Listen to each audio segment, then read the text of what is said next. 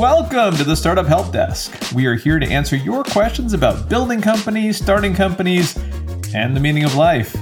All of your hosts here are experienced entrepreneurs, founders, and executives. We have built companies, sold companies, invested in hundreds of companies, and we're here to share all those hard lessons with you to hopefully make your journey a little bit easier.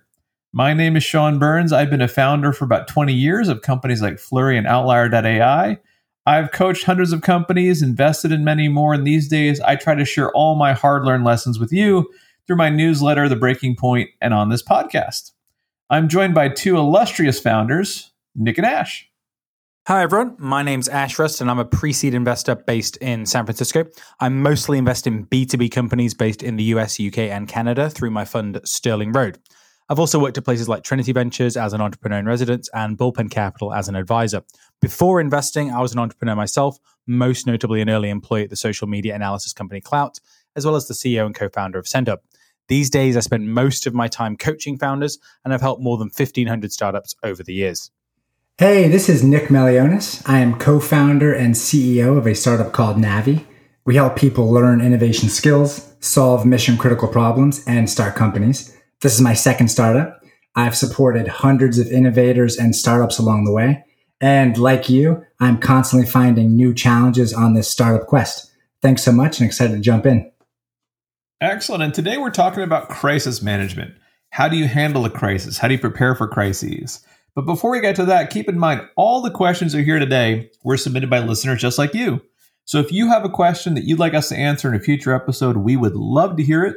Just find us online at thestartuphelpdesk.com or on Twitter at thestartuphd. That's thestartuphelpdesk.com or thestartuphd on Twitter. So let's jump into it. Crisis management. We don't love crises. What do we mean by a crisis? A crisis is some sort of big event that happens to you that threatens the survival of your company, your business. It could be something that you do, like a production outage of your product where you have to bring the product back online before all your customers leave, or something external, like we're talking here in the spring of 2023, and we recently had the failure of Silicon Valley Bank, which is a banking crisis, one not very high on the list of crises that most founders and CEOs are used to dealing with. So everything we talk about today will be crises, and let's jump into it. So the first question up, and actually I've gotten this quite a lot, mostly because a lot of people are shell-shocked now, is Ash and Nick, what, if anything, can I do or you do to prepare for a crisis? Well, unfortunately, you can't predict crises, so we can't prepare for everything, but we certainly can't do nothing. So by and large, this is a fairly classic plan for the worst, hope for the best situation.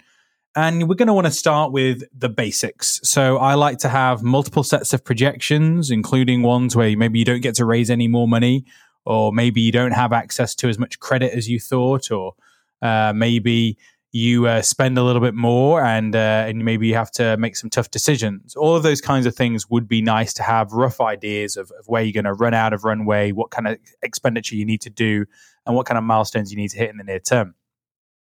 Legal coverage, very important. So even if you're an early stage startup, making sure you have things like your IP covered, can be a big problem. One of the most common crises that startups experience is losing a co-founder. And if the IP is not managed correctly, that can be existential. And Ash, by that, you mean that it's not clear who owns the IP? Right, exactly. Or if you've perhaps had someone who was working at another company whilst they were part-time on the startup, then that can cause problems as well. Ooh, that's bad. Don't do that. Yeah, good call.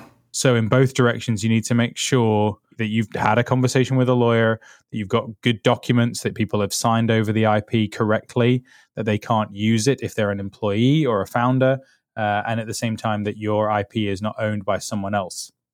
Going back to the other issue on SVB, the banking insurance issue. So we're advising every company in our portfolio to make sure that within 30 days, so at the beginning of Q2 2023, they would have 100% coverage, FDIC or in a money market or something similar, where there's no risk anymore of deposits over $250K being uninsured.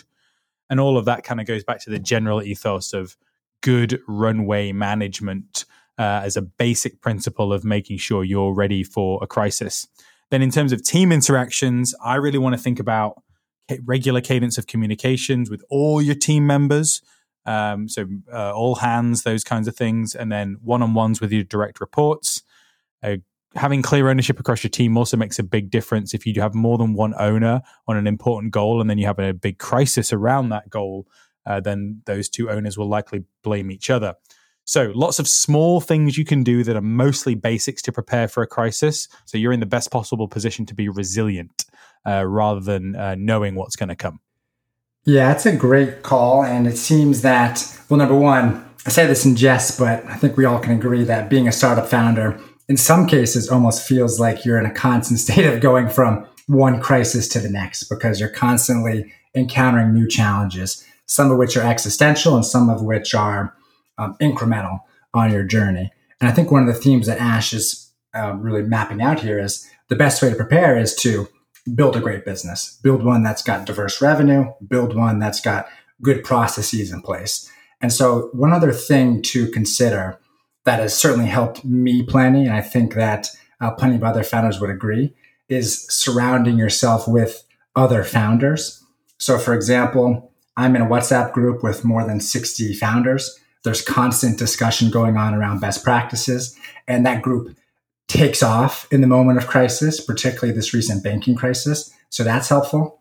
Also, I'll say I eagerly await every new tweet from Sean and Ash. What happens with bad advice in those kinds of settings where there's lots of people? Don't you suffer from the crisis of the commons? Yeah, I think that's absolutely right. And so part of it is being able to surface routes. So just understand what kind of routes and options exist. And then, of course, you have to have a good internal process to figure out where do we go next. And so then if you... So those are good places for options rather than necessarily knowing the exact answer. That's how I look at it. Absolutely. Well, I think if you have issues with the advice, though, Ash, you could just listen to this podcast and follow all of us on Twitter and you wouldn't have any problems because we would never give bad advice, right? Problem solved on that one. That's for sure. Well, yes, you could listen to 1/3 of this podcast.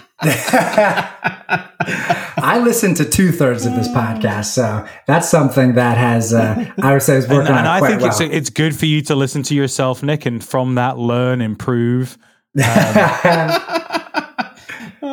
Remember, listen, Nick, not talk to yourself, listen to yourself. Very different things. Oh, that's right. That's right. You can listen to our last 2 episodes and see the listening theme has come to be through. Asynchronous. That's right. Oh, that's good. Well, big picture, having a approach to be able to just surface options, surface routes, and understand what steps people are taking is really helpful. Also, one other call out that relates to this is part of this means being plugged into a community in some way. And so you can find stakeholders, you can find founders who've done it and be able to learn from them. But also this is part of what makes an accelerator enticing for other folks too. You can get plugged into communities of people who are at a similar stage of their startup journey and be able to, reduce the time it takes to learn from somebody else who's navigating through something similar. So big picture, surround yourself with folks that can provide some options. That can be extremely helpful. I have a question for you, Nick and Ash. This wasn't part of the question that was submitted, but it just my curiosity, which is, as founders, at least the 3 of us, we've been in this long enough. We've seen multiple crises. We saw the 2008 financial crisis. We saw the COVID pandemic lockdowns. Now Speak for yourself. I'm 16 years old. What's going on? Oh, child labor lawyers, do not listen to him. It is definitely not the case. The one thing that's true of all these crises that have been quite significant is there was no way to predict them. They were surprised everyone.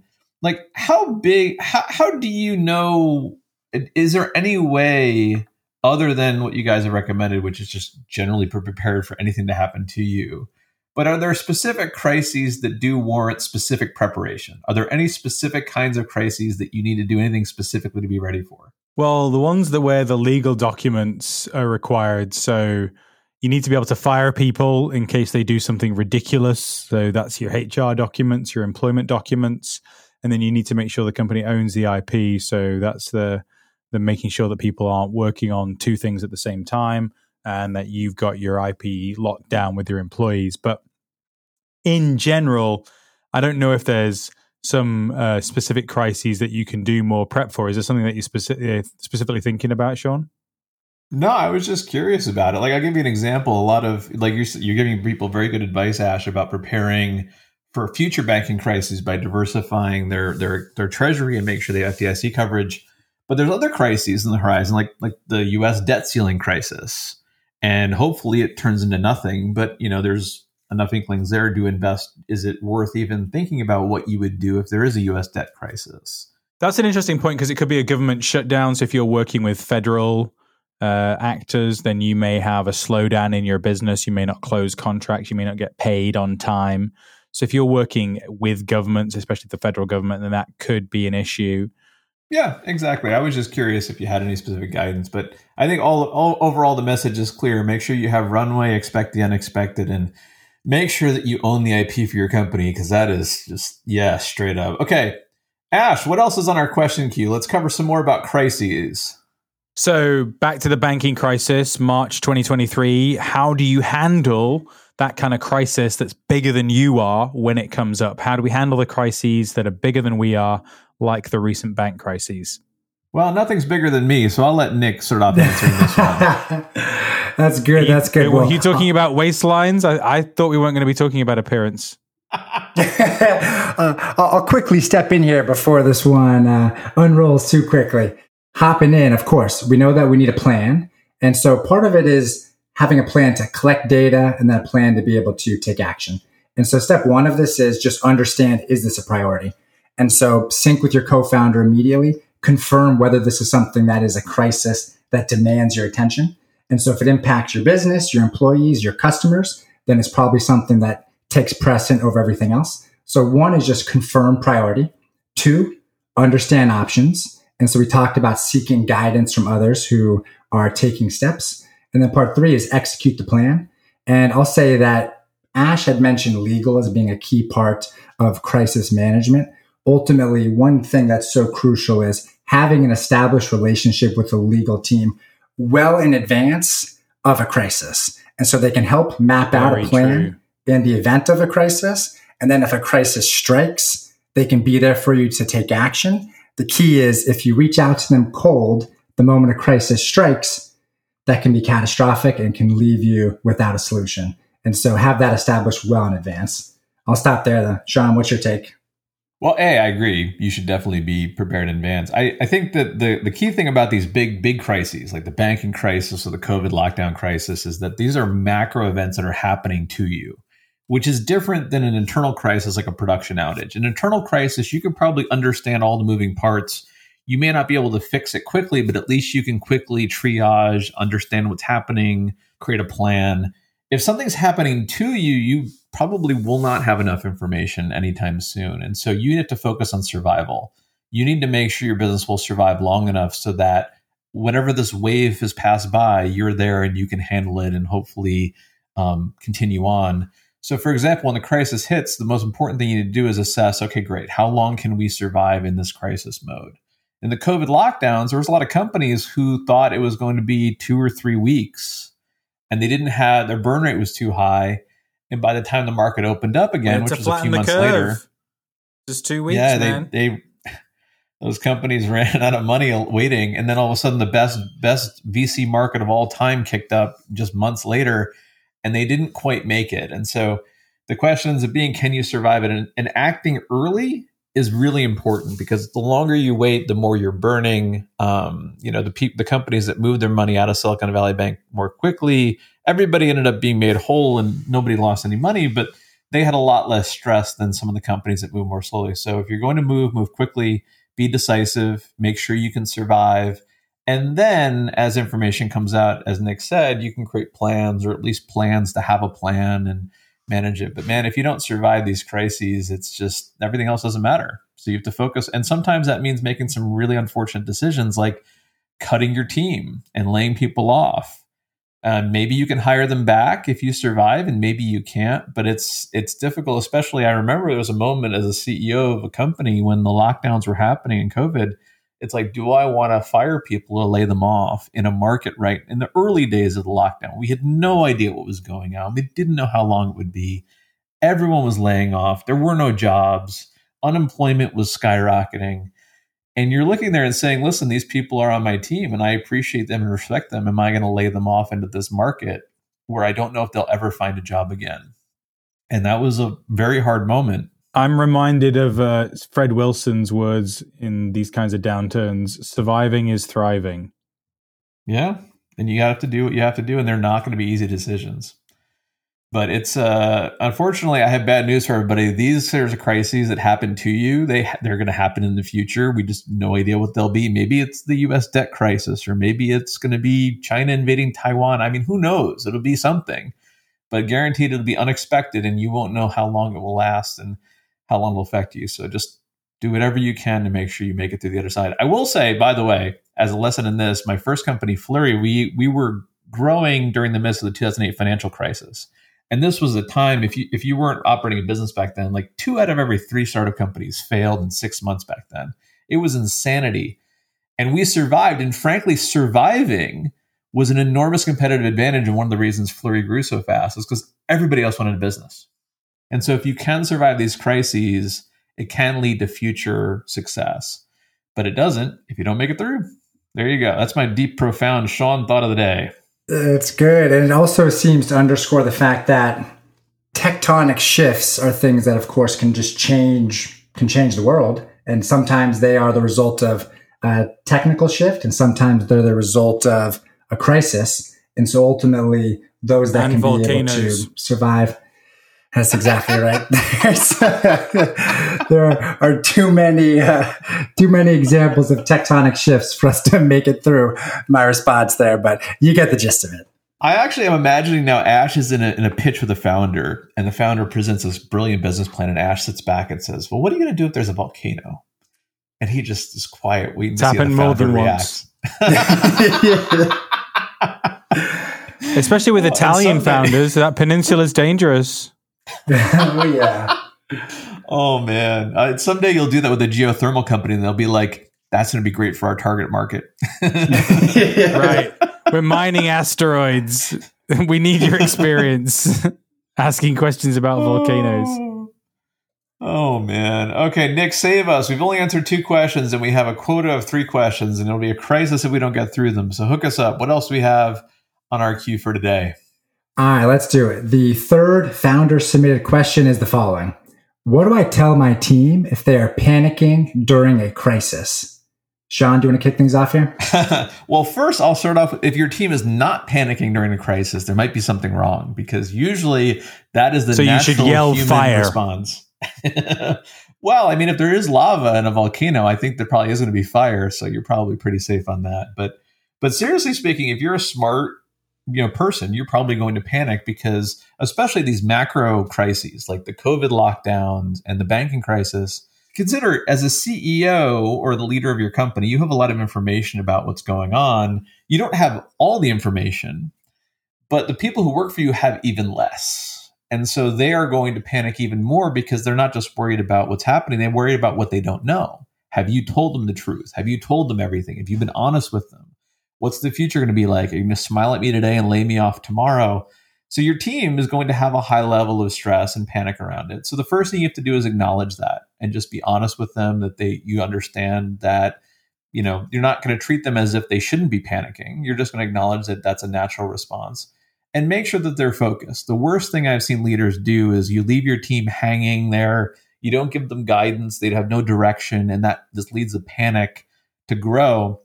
You want your team to have something to work for. If you don't have a plan, create a plan to create a plan. Have your team work towards that. Have them gather information. Do your best to make sure everybody is working towards something. That gives people focus, and that focus is an important part of feeling like you're taking back your agency, that you're not just in the whim of this crisis that's happening. At the same time, just be honest, transparent. Your people first and employees second. So make sure that they understand that you understand where they're coming from. And they're going to look to you. The way you react to the crisis is the way they likely will react to the crisis. If you are panicking and screaming at people and angry, they're going to get angry and scream at people. If you're calm and level-headed and logical, they will probably, to the best of their ability, try to be calm and level-headed and logical. And so I'm not saying that you have to be some sort of superhuman that doesn't panic, but just keep in mind that people are looking to you. You're a leader for a reason. And so they need you to lead as best they can. And they're going to have concerns, and you just need to make sure that they feel heard. If you start to pretend like you don't hear them, or you have no forum for them to ask questions, even if you don't have answers, by the way, they should be able to ask questions and get some clarity. And, at the end of the day, you're going to do your best to navigate through. And hopefully, what I'll tell you is after navigating a few crises myself as a CEO, your team will have enormous faith and trust in you as a leader if you rise to the occasion. And so it's a chance for you to really cement your leadership of your team in a way that, the normal course of business might not offer you.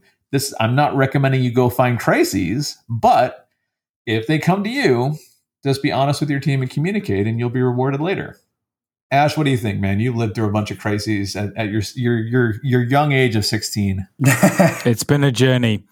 So I actually agree with almost all of what you're saying there. So I was thinking maybe I'll present some of the alternative points. Dun. I know, right? Like the hour was midnight. So let me present some of the alternative points and see what your response is to those, Sean. So the team needs to know the real urgency of the situation for motivation. So that's why I'm giving them a hard time. I'm not sure what you mean by a hard time. Like if you are yelling, screaming, pushing people hard, making aggressive demands for deadlines to be met, you are doing that because we need to hit goals in time to survive, and the team is hearing it from me. I am giving them, audio cues because they need to understand the urgency for motivational reasons. I think that, I think giving them aggressive deadlines is a good idea. If you have to, my personal opinion, these are all my opinions. If you have to yell and scream at your team and get angry with them for them to feel urgency, you've failed as a leader. That there has to be a better way for you to get them to understand how urgent something is without you screaming and that so disrespecting them as people. But that's my personal opinion. And by the way, it's not like leaders are robots. If you're panicking, your emotions are run high, you may yell at people because you just can't deal with it. And nobody's perfect. But if you're using anger or screaming as a tool, man, I just feel like you needed to correct something a few exits back on the highway. Okay. What about the scenario where you could say, I don't need to spend time doing open Q&A or all hands sessions with the team because anyone who's not on board with the plan needs to leave and get off this train. We need everyone focused. So before I answer, is this your management style, Ash? I worry that there's like this hidden subtext. This is your management style. This is what I was expecting. This is what I've heard from your employees. Oh, I think that there is definitely a school of thought that your job as a leader is not to constantly remind your team what needs to be done, that you set a direction and their job is to follow it. In reality, I think that life is a little bit messier than that. And your team, especially in a world of a crisis where there's things changing and things, it benefits you quite a lot to remind them, over communicate, and be overly transparent. But that's my current style. And let's be perfectly clear. I'm not sure, but I've never seen research that indicates that there are specific leadership styles that have better financial outcomes for the companies that the leader is leading. So I don't know if that leads to better financial outcomes, but let me tell you, it definitely leads to better personal outcomes. I sleep better at night having my team, knowing my team is honest with me and I'm honest with them. And that comes from, being overly transparent and overly communicating. And then speaking about the sort of person part of this versus the employee as a number element. So don't those individual concerns come second to company survival? I think there's a good philosophical question there. I think the answer is probably yes from the perspective of a CEO. But Ash, what do you think? How do you prioritize the survival of business? I ask the questions around here. Jesus. And I'm using my reverse card. I agree with you. This is the problem. I agree with your answers. So I'm trying to find some kind of alternative perspective to discuss, because I agree with you. There's in a bad crisis, there's little opportunity to yell and scream and get good ROI from that.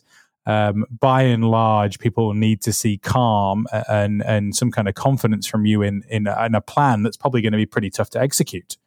Well, I'll say on the last question you asked about the people versus companies, I will say I'm probably not a good person to answer it. And I'll tell you why. In that moment, when the COVID lockdowns happen, and as a CEO, you're looking at your business, and the logical answer is you should lay people off and cut your costs. I wasn't able to do it. because I looked at the market and the unemployment rates, and I wasn't sure that these people would find jobs, and I couldn't do it. And it was clearly the right decision as a leader to make, and I didn't. And I don't know if I'm a good person to answer, because in that moment I failed as a CEO, but I think I succeeded as a person. So I don't know. Real talk right there. Thanks for sharing that, man. So I think my perspective is that the individual concerns do come second to company survival, but you also have to remember that the collective individual concerns, the body of employees, the team's cohesion is also essential to company survival. So we've got to kind of balance these two things at the same time and understand that the team is the foundation of the company's survival. So you have to look after them to a certain extent. At least until we all have AI employees and that solves its problem for us. But that will be a crisis to talk about another time. Unfortunately, we've run out of time. We talked GPT. so much about crises. Okay, we're going to buy that domain name before the episode goes live, so all you domain squatters can't steal that, because that is gold. Okay, well, we've talked a lot about crises. I hope that none of you experience crises in the future, but the reality is we will. Hopefully some of this helps you. Ash and Nick, as always, thank you for your profound appreciation of my sense of humor. Thank you both. Absolute blast. Yeah, I'll be here next time. If you have questions you'd like us to answer in a future episode, find us online at thestartuphelpdesk.com or on Twitter at thestartuphd. We would love to answer them. But for now, the Startup Help Desk is closed. Good luck in building your business.